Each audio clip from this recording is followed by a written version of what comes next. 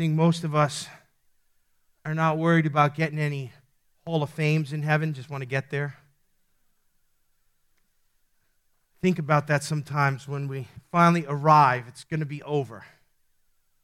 No more tears. Is this on? Yeah, no more pain. No more death. No more sickness. No more taxes.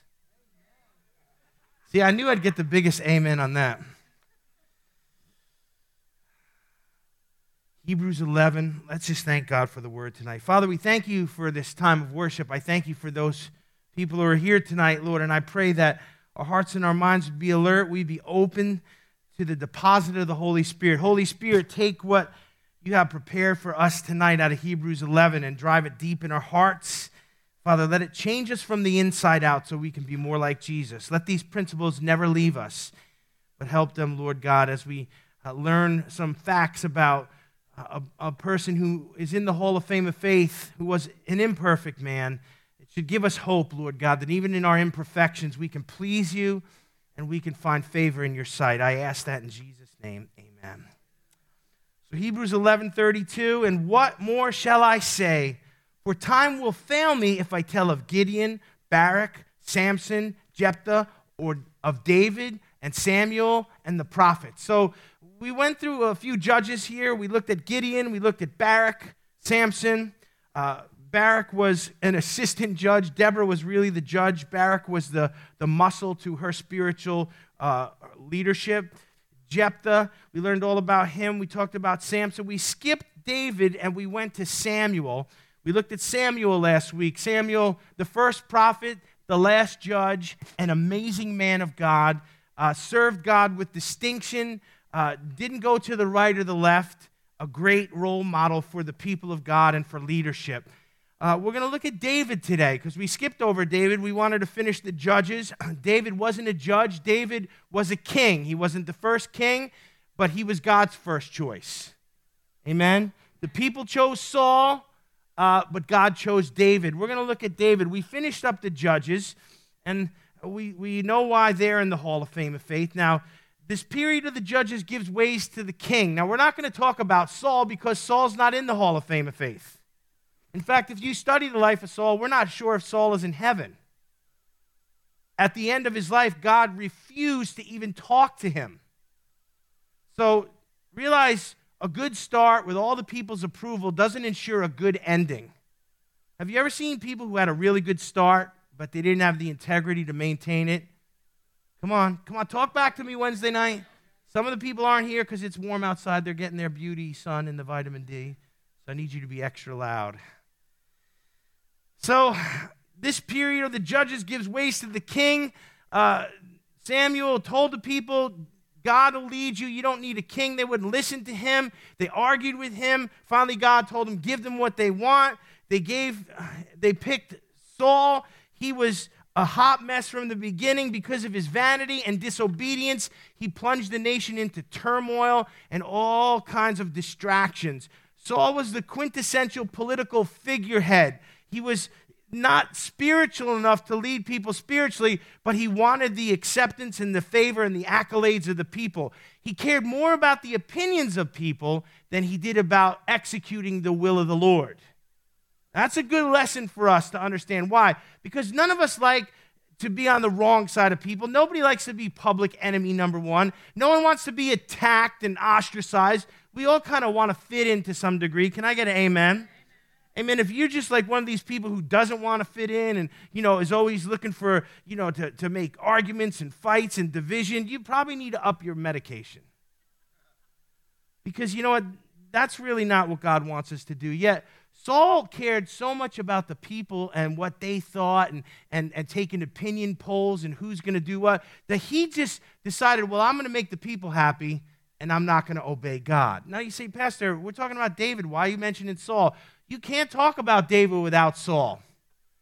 David is a byproduct of someone who grew up under Saul's leadership. And, you understand that here's Saul doing all the wrong things, and he's the people's choice, yet God uses Samuel the prophet to pick another king while Saul is still on the throne. Now, while Saul listened to Samuel's words, he didn't obey them. David listened to Samuel, and he obeyed him. When Samuel passed on, Nathan the prophet stepped in. He was not just a hearer, David. He was someone who was obedient. That's a lesson for us. So there's so much we can say about David. I'm going to jump right in, and we're going to look at 15 facts about David. You know, we could literally spend weeks and weeks here. There's so much written about him. There's so much to learn from him. But let me give you the 15 facts here that are the highlights of his life that would say, well, these were some of the things about his character that we need to be aware of, and these are some of the things that got him into the Hall of Fame of Faith. Number one, David was the son of Jesse. He was born in Judah at about 1000 BC.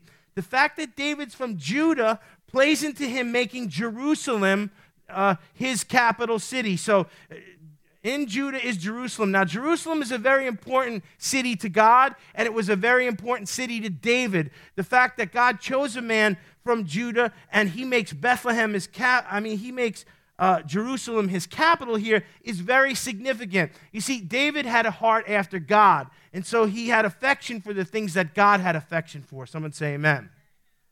The more we want to please God, the more we have a heart after God, the more we get to know God by discovering him through his word and feeling his presence, the more we're going to have a heart after the things that God cares about. God doesn't care about how much money you have in the bank, how new your car is, if your mortgage is paid off. He really cares if you want what he wants for you, if you really want him more than all those other things. And so David had that kind of heart. He was from Judah. He makes Jerusalem the capital city. That's something that pleases the Lord. It's the focal point of the region, Jerusalem. Still to this day, it is the focal point of the world's three major religions. Judaism, Christianity, and Islam all have a stake in Jerusalem. They all want a piece of it. They all want to control that holy city. But guess what? It belongs to God. And God is going to control it. And man is not going to control it. So we see drama unfolding in the Middle East. Hopefully, if you can stop looking at your phone and playing games long enough, you'll realize current events are winding up. And the end times are upon us. And things are falling into place, amen. You know, we're playing words with friends, and Russia's getting ready for war. They're massing on the border of Ukraine. Now, Ezekiel 38 is about to fall in place. This is free, by the way. It's not my notes. This is free stuff here. So, you know, the eschatological things are happening. Keep your eyes open. Be aware. Look for his coming. Don't be distracted. David was the son of Jesse, born in Judah, and that's significant. Number two, David was the great-grandchild of Boaz and Ruth. We know the book of Ruth, the story of Ruth is one that's endearing to us, powerful Old Testament story. The theme of the book of Ruth is the kinsman redeemer. What is that? Boaz, being a kinsman to Ruth, redeems her. She's poor, she's destitute, she's gleaning in the field. Boaz comes in, and he acts as a savior to her, saves her from her poverty, saves her from her shame, and rescues her and loves her. So the theme of Ruth is what? The kinsman redeemer. There's also, you know, Jesus becomes the kinsman redeemer in the sense that he comes through David's line, and he doesn't just redeem a person from destitution, he redeems the whole entire world on the cross, amen? And so we see that theme of kinsman redeemer in the lineage of David. He is the great-grandchild of Boaz and Ruth. In some ways, David, like a lot of leadership in the Old Testament, was a forerunner or a type of Christ, become a redeemer of Israel. When David takes over Israel, Saul has really messed it up. If you've ever suffered the cleanup of bad leadership, if you've ever had to clean up or untie or regenerate things that were destroyed through bad leadership, you know what a daunting task it could be. Saul messed up Israel, and David ruled a divided kingdom. Why? Because half of the kingdom was still loyal to Saul. It says a lot about people who are loyal to the wicked. It says a lot about people who are loyal to godlessness when it's so obvious. I see it. I have no idea why people align themselves with certain things that are obviously wicked, that are obviously ungodly. People who call themselves Christians. Yet even in Israel's history, half of the nation of Israel at that time still wanted Saul, the wicked, ungodly king, and they rejected David. But David becomes a savior in a sense, a kinsman redeemer in a sense to Israel. He tries to bring unity. He tries to bring healing.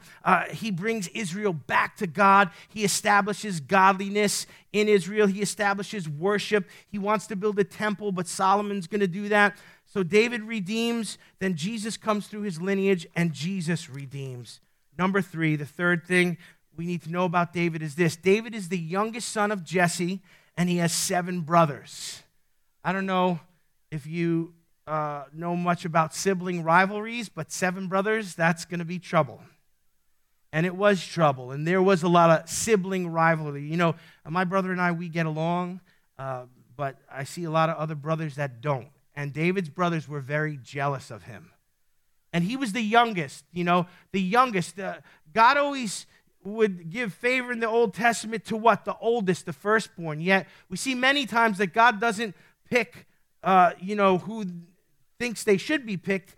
He picks the one who has a heart after him. So David is the youngest of 7 brothers. There's a lot of sibling rivalry there. He was in no way the heir of anything Jesse had or anything in the kingdom. He was the least. He was the last. When you're the youngest, and you got 7 other guys in front of you, and these guys were, apparently they were no joke. They were formidable. They were good looking. They were a lot like Saul in ways that they were handsome and tall, and they were kind of everything that David wasn't.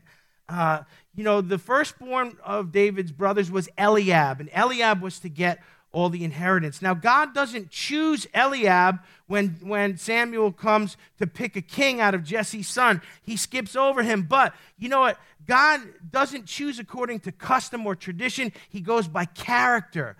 Now, even Samuel the prophet had to be reminded of this when he was going to anoint one of Jesse's sons. Listen to 1 Samuel 16, 6 through 7. It says, "So it was when they came that he looked at Eliab and said, 'Surely the Lord's anointed is before me.'" This is the prophet Samuel. He sees all the brothers lined up. David's not even there. He looks at the oldest one, and he looks at him, and he's like, wow, this guy obviously was a specimen. Maybe he looked kingly. Maybe he was well-built, handsome. We don't know, but he says, "Surely the Lord's anointed is before me." Listen, but the Lord said to Samuel, "Do not look at his appearance or his physical stature, because I have refused him. For the Lord does not see as man sees. For man looks at the outward appearance, but the Lord looks at the heart." Wow. You see how much of a predisposition we have to judge things by the exterior? That even the prophet Samuel, a godly man who spoke the word of God and was dead on and hearing the voice of the Lord, even he at first was like, this has got to be the guy. Look at him. He looks like a king. If you open up the encyclopedia and look up king, they got a picture of this guy. But God says, no, don't choose with your eyes. That was Samson's problem. He chose with his eyes. Amen. God doesn't pick like that. So David has a bunch of brothers. He's going to have interactions with them. They're going to be standing before Goliath, and they're going to be chicken, but David's going to go in there and embarrass all of them. But realize there was a lot of sibling rivalry. There was a lot of obstacles for David. In fact, in this lineup here, that David wasn't even in there. Jesse left him out with the sheep. He didn't even consider that he could be the one that God would anoint. Number 4, David was from Bethlehem. Luke 2:4 tells us that Bethlehem is known as the town of David. David becomes the savior of Israel in the sense where he brings them back to God, and he brings them back in line with the things of God where Saul had taken them off course. David becomes a kinsman redeemer or a savior, but Jesus comes out of Bethlehem, and there again, David as a type of Christ. While David saves Israel and brings them back into line, Jesus saves the world by bringing us the opportunity to have salvation through the cross. Amen. And I want you to see the parallels between David and Jesus, and the fact that Jesus comes through the Davidic line, and we're seeing like little things about his character here that reflect godliness. Now, David was obviously not the Messiah, but and he did have a lot of flaws. We're going to talk about them. But he did resemble the character of Christ in a lot of things that he did. So he's the youngest of 7. He's from Bethlehem. And number 5, David was anointed by God. We used to joke with each other in Bible school, that there were some people that were self-appointed and self-anointed. If you ever met people like that, who put you in charge? I put myself in charge. Well, how did you do that? And do you ever wonder sometimes maybe where you work or in anything that you're involved in, how some people get in charge? Do you ever wonder, who do they have pictures of doing compromising things? They're not diligent, they're not skilled, they're not intelligent, but they're in charge. The people who are not getting what I'm saying, that's you. Are you in charge? You're like, what is he talking about? But David was put there by God. Self-anointed, self-appointed doesn't work. If you're ever under a person like that and they're your leader, you're going to suffer. And it's going to be hard for you. I see people, there are some ministries and some ministers and some even entire denominations now that have walked away from the truth of God's word, that if you're involved in that, you should run away screaming as if you were on fire. Smile a little bit. It's good for you. You look so serious. I see people in some of these churches that are ordaining homosexual clergy, and they're saying that the Bible's not true and Jesus didn't rise. And it's crazy. And what are people doing in those churches? Dying. Self-anointed, self-appointed doesn't work, but God-anointed, God-appointed, it works every time.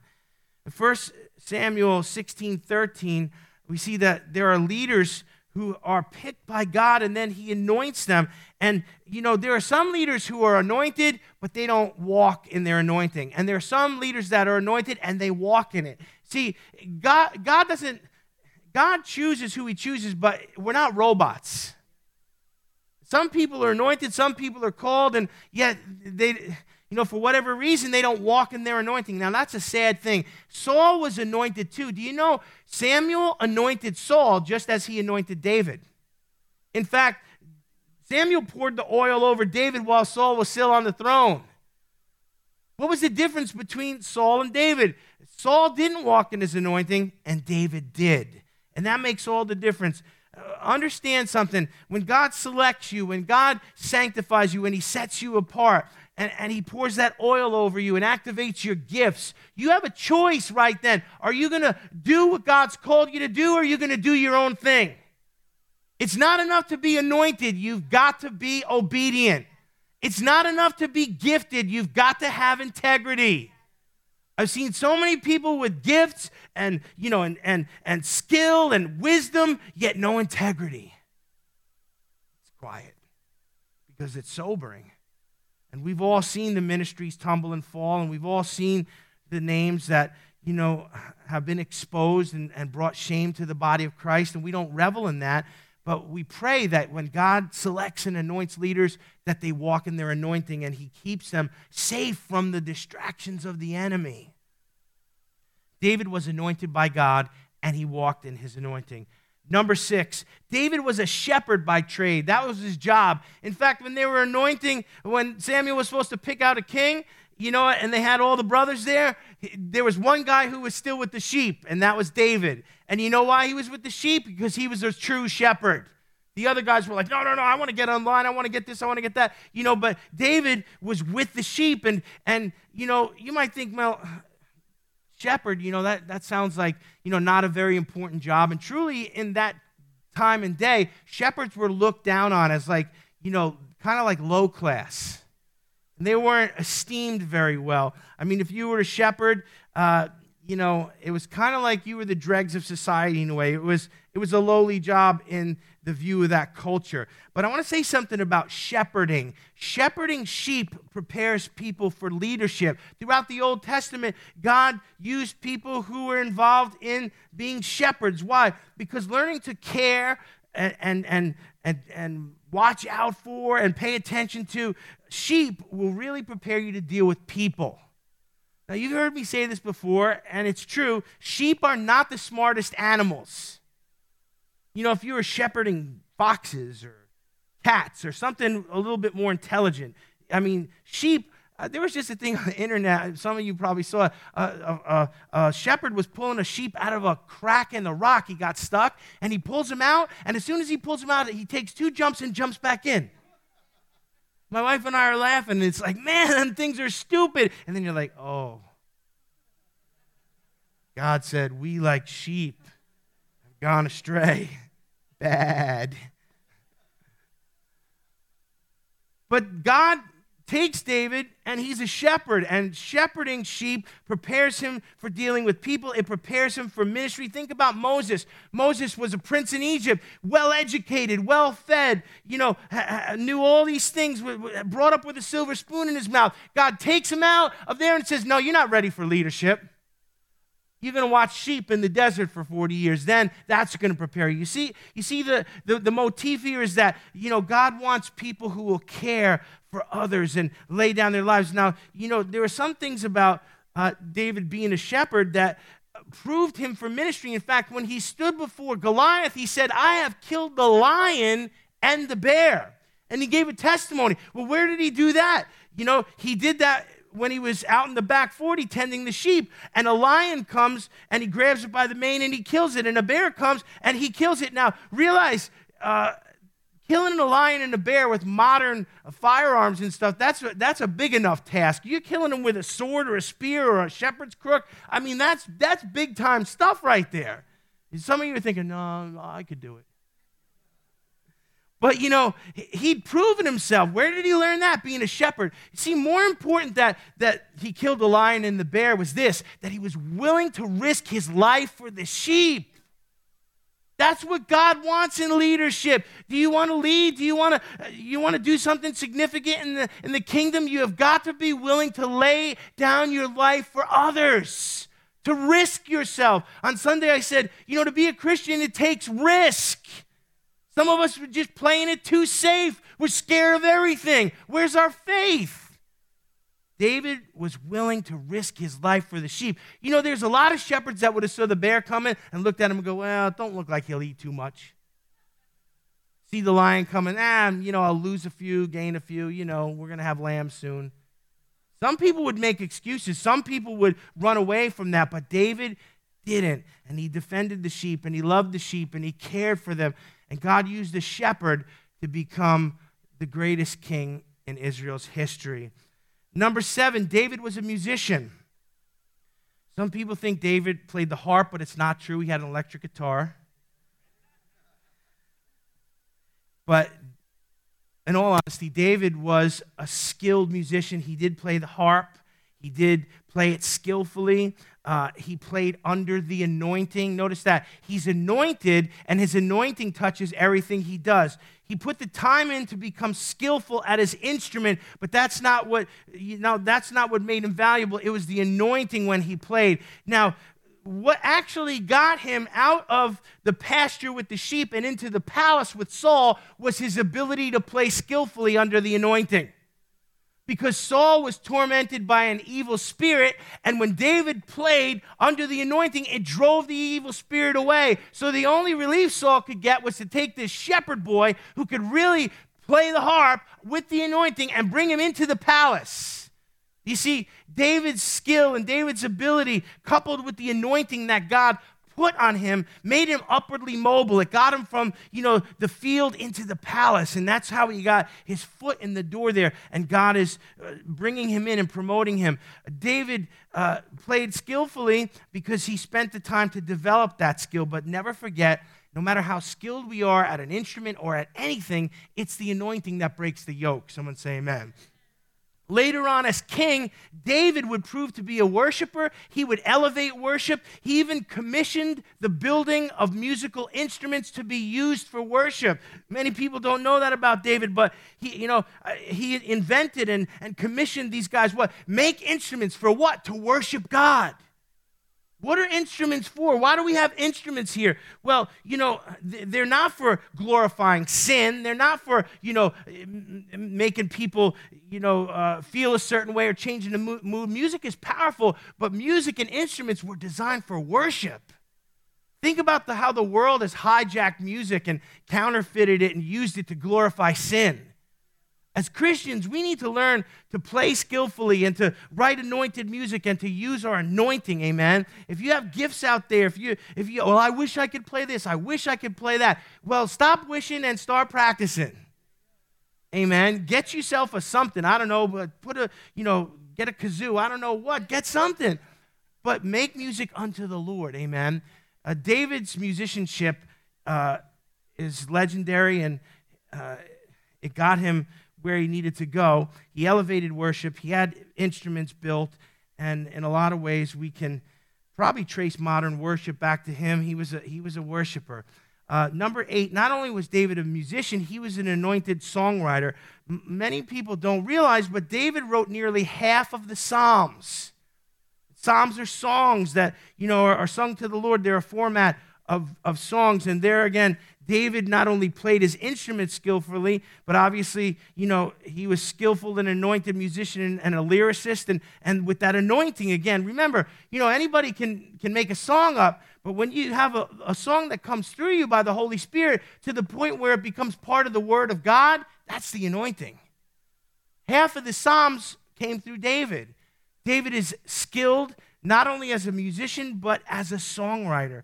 And there again, these are things in the body of Christ that, many times we don't emphasize these things enough. We have a few people do some things, but we should cultivate the talent that God's given us, amen? And I encourage you, write things down, write lyrics. Let the Holy Spirit pour through you. You never know what God could do with you. You think, well, where do all these Christian songs come from? From people who discipline their gifts and tap into the anointing and allow the Holy Spirit to flow through them, amen?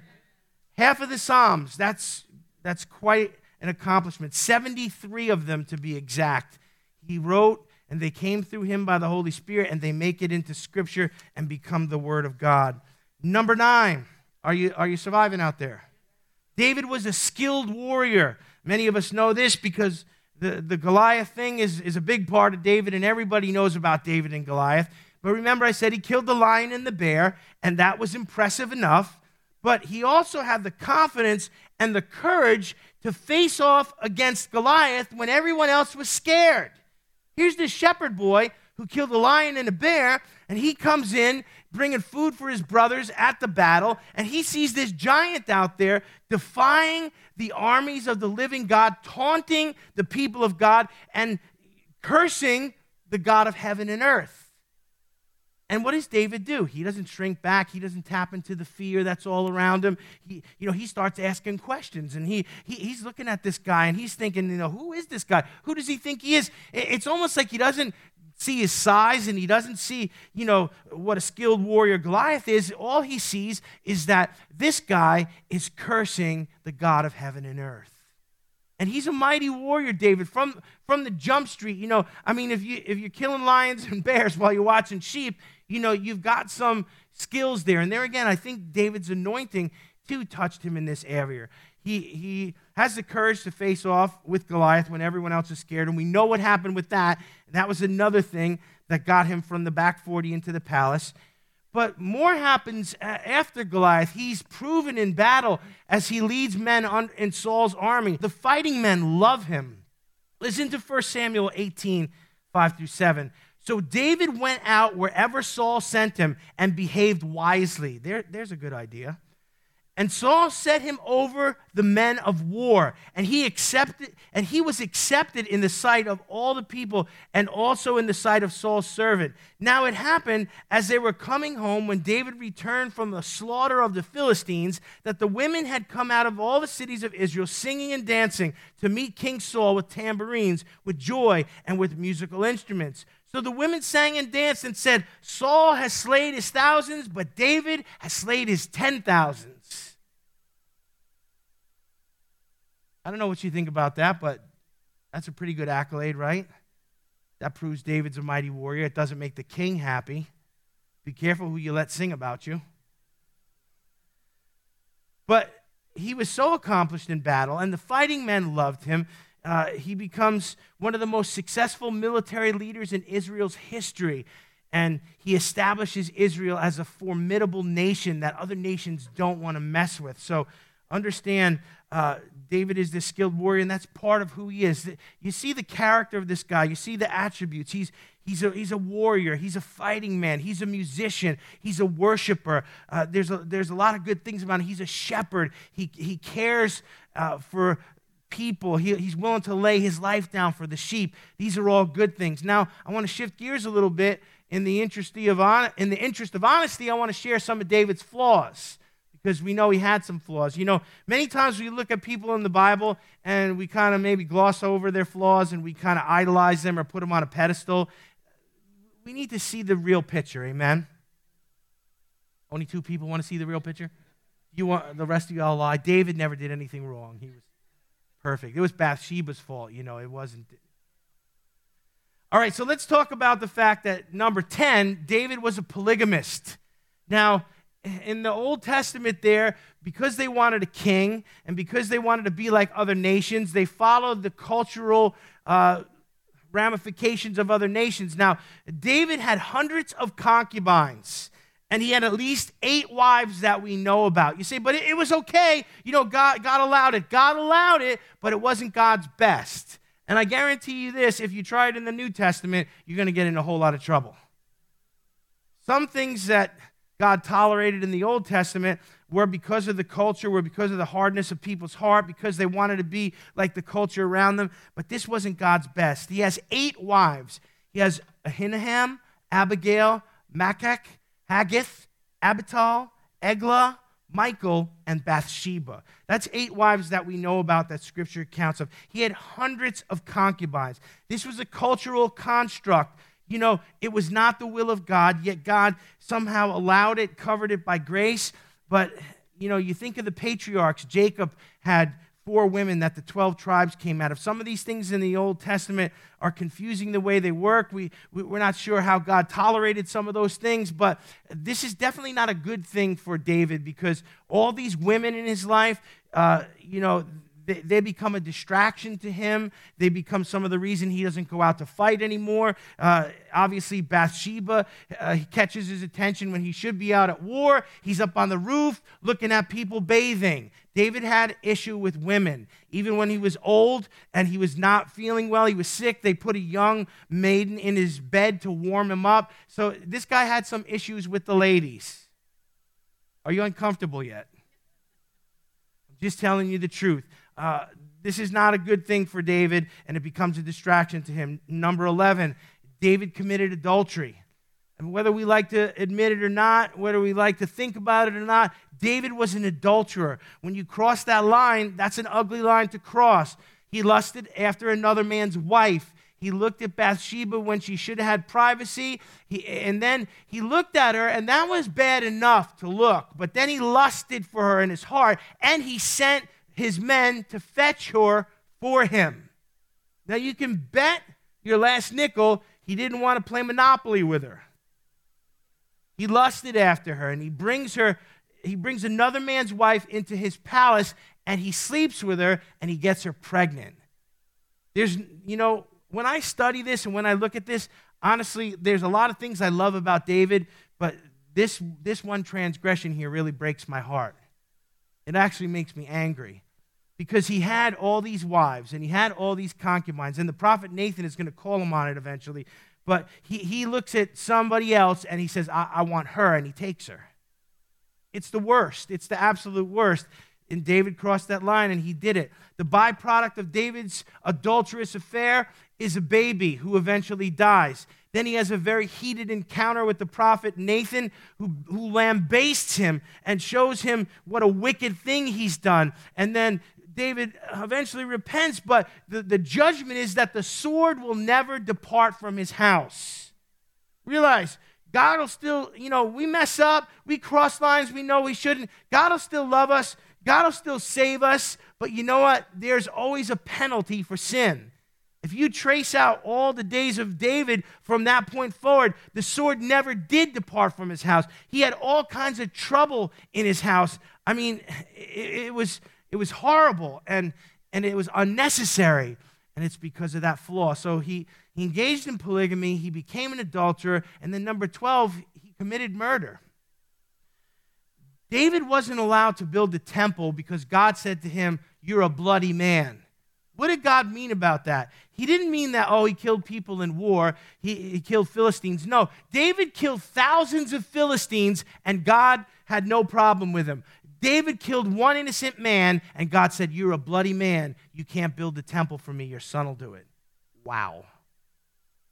It was kind of like Moses striking the rock. He crossed the line, and God had had enough. So, he has issues. He commits adultery, and then after his moral failure, instead of owning up to it and taking responsibility, he tries to cover his sin with Bathsheba, and he tries to kill her husband Uriah the Hittite so his sin would not be found out.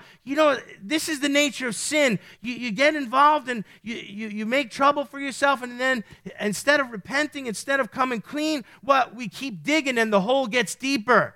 I mean, he takes Uriah and he calls him home from the battle, and he tries to get him drunk, and he tries to get him to lay with his wife, but Uriah won't do it. He says, "No, the soldiers are out there, the Ark of the Covenant's out there. How can I go in and be with my wife when my men are in the field?" This guy's an honorable man. So what does David do? Does his heart convict him and he repents? No, he tells his commanders to send Uriah out and withdraw your troops so that he's in the hottest part of the battle, and then pull back so he's alone and he'll be killed. And they do it. His own men, his own commanders betray him to cover the king's sin. And Uriah is killed, and David's a murderer. So David had his flaws, and they're not little flaws, they're big flaws. Number 13 was another flaw of David. David was not a diligent father. He was distracted by a lot of things. He didn't discipline his children. He didn't set things straight in his house. He let things go too far, and they got ugly. He has a son that rapes his daughter, and he does nothing about it. Can you think about this poor girl? She's raped by this brother. He's twisted. He desires her. He does this thing to his sister, and David acts as if it doesn't even happen. That's not right. Then his son Absalom does do something about it and kills him. And David what? David punishes Absalom and drives him away and banishes him. That's not right either. Dad, you didn't do what you were supposed to do, and your son had to take it into his own hands, and that's your fault. And now you punish the son who avenged this woman who was raped, which was a capital punishment in Israel. If you did that, they would put you to death. None of this, you can do it 10 times and have a rap sheet 5 feet long, and you go to jail, and you got rights, and you lift weights and watch HBO. No, back in the day, you did that, you were done. So his son is driven away, and that's not right. He doesn't discipline Absalom when he finally lets him come back, and Absalom becomes rebellious and subversive, and he's trying to woo the people's hearts away from David to undermine his kingdom. Absalom eventually sleeps with his father's concubine, more sexual sin passed down from father to son. He sleeps with his concubines in the sight of Israel, and he tries to take his father's kingdom away by taking some of his men and attacking him, and in that battle, Absalom dies. And all of this is because David was not a diligent father. Having said all that, and you are quiet and you look like a flashbang just went off in here. I got to tell the truth in church, right? Well, just tell us the good things about David. Well, they're good, and there's things that are not good, and it's the whole story. But number 14 is this. Having said all that, David was still Israel's greatest king. Every human is flawed. We just covered some of David's flaws, and they're ugly, and they're lines that none of us should ever cross. But warts and all, David is still undoubtedly Israel's greatest king. We don't put people on pedestals, but we do well to note and celebrate and emulate the things that God affirms in those who please him. Now, as king, David pointed the people towards the Lord. David modeled worship for them. David modeled repentance for them, even from grievous sin. He was a psalmist. He was a worshiper. He was a prayer warrior. He set the spiritual bar for the nation for decades to come. He was a humble man many times, admitting failure, eventually repenting of his sin. He set a good example for Israel and for us in the fact that he was willing to be broken and contrite before the Lord, to cry out to the Lord, "Take not thy Holy Spirit from me." He was passionate. He was courageous. He had great faith, and he made Israel a respectable nation. And because of that, number 15, David is affirmed by God. In the final analysis, all the things he did and didn't do, all his excesses and all his failures, it comes down to this. God said about David, "He is a man after my own heart." None of us are perfect, and we don't have to be, because God can use us and affirm us, not if we have a perfect track record and a perfect performance, but he can affirm us if we have a heart that's after his. Jesse never affirmed his son David. He ignored him and he left him out in the field, and the prophet had to send for him. Saul never affirmed David. He was a jealous king, and he tried to kill David on several occasions. Nathan the prophet had to speak stern words of judgment over David to bring him to repentance. But in the final analysis, God felt that David was a man after his own heart from the beginning to the end of his life. 1 Samuel 13:4. "But now thy kingdom shall not continue," is what he said to Saul. "The Lord has sought him a man after his own heart, and the Lord has commanded him to be captain over his people, because thou hast not kept that which the Lord has commanded you." One was disobedient, one was obedient. Both were flawed, but one was a man after God's own heart. Let's bow our heads tonight. Father, I pray that this unvarnished study of David would give us pause to realize that, Father, even if we're God's choice, even if we're anointed, even if we have a good start, even if we're humble, even if we're worshipers, we still have the potential to sin. Father, help us to stay close to Jesus, to not give ourselves license, to not get spiritually lazy like David did, to quit going out to battle and to stay home and get in trouble. Father, help us to be busy doing your will so we have no time for indiscretion. But Father, when we sin and when we blow it, I pray, Lord God, that we'd be humble enough to repent and find a place of repentance and allow you to bring restoration. Father, that we would truly be people who are after your heart because it's pleasing to you. I pray that in Jesus' name, amen. Give him praise tonight.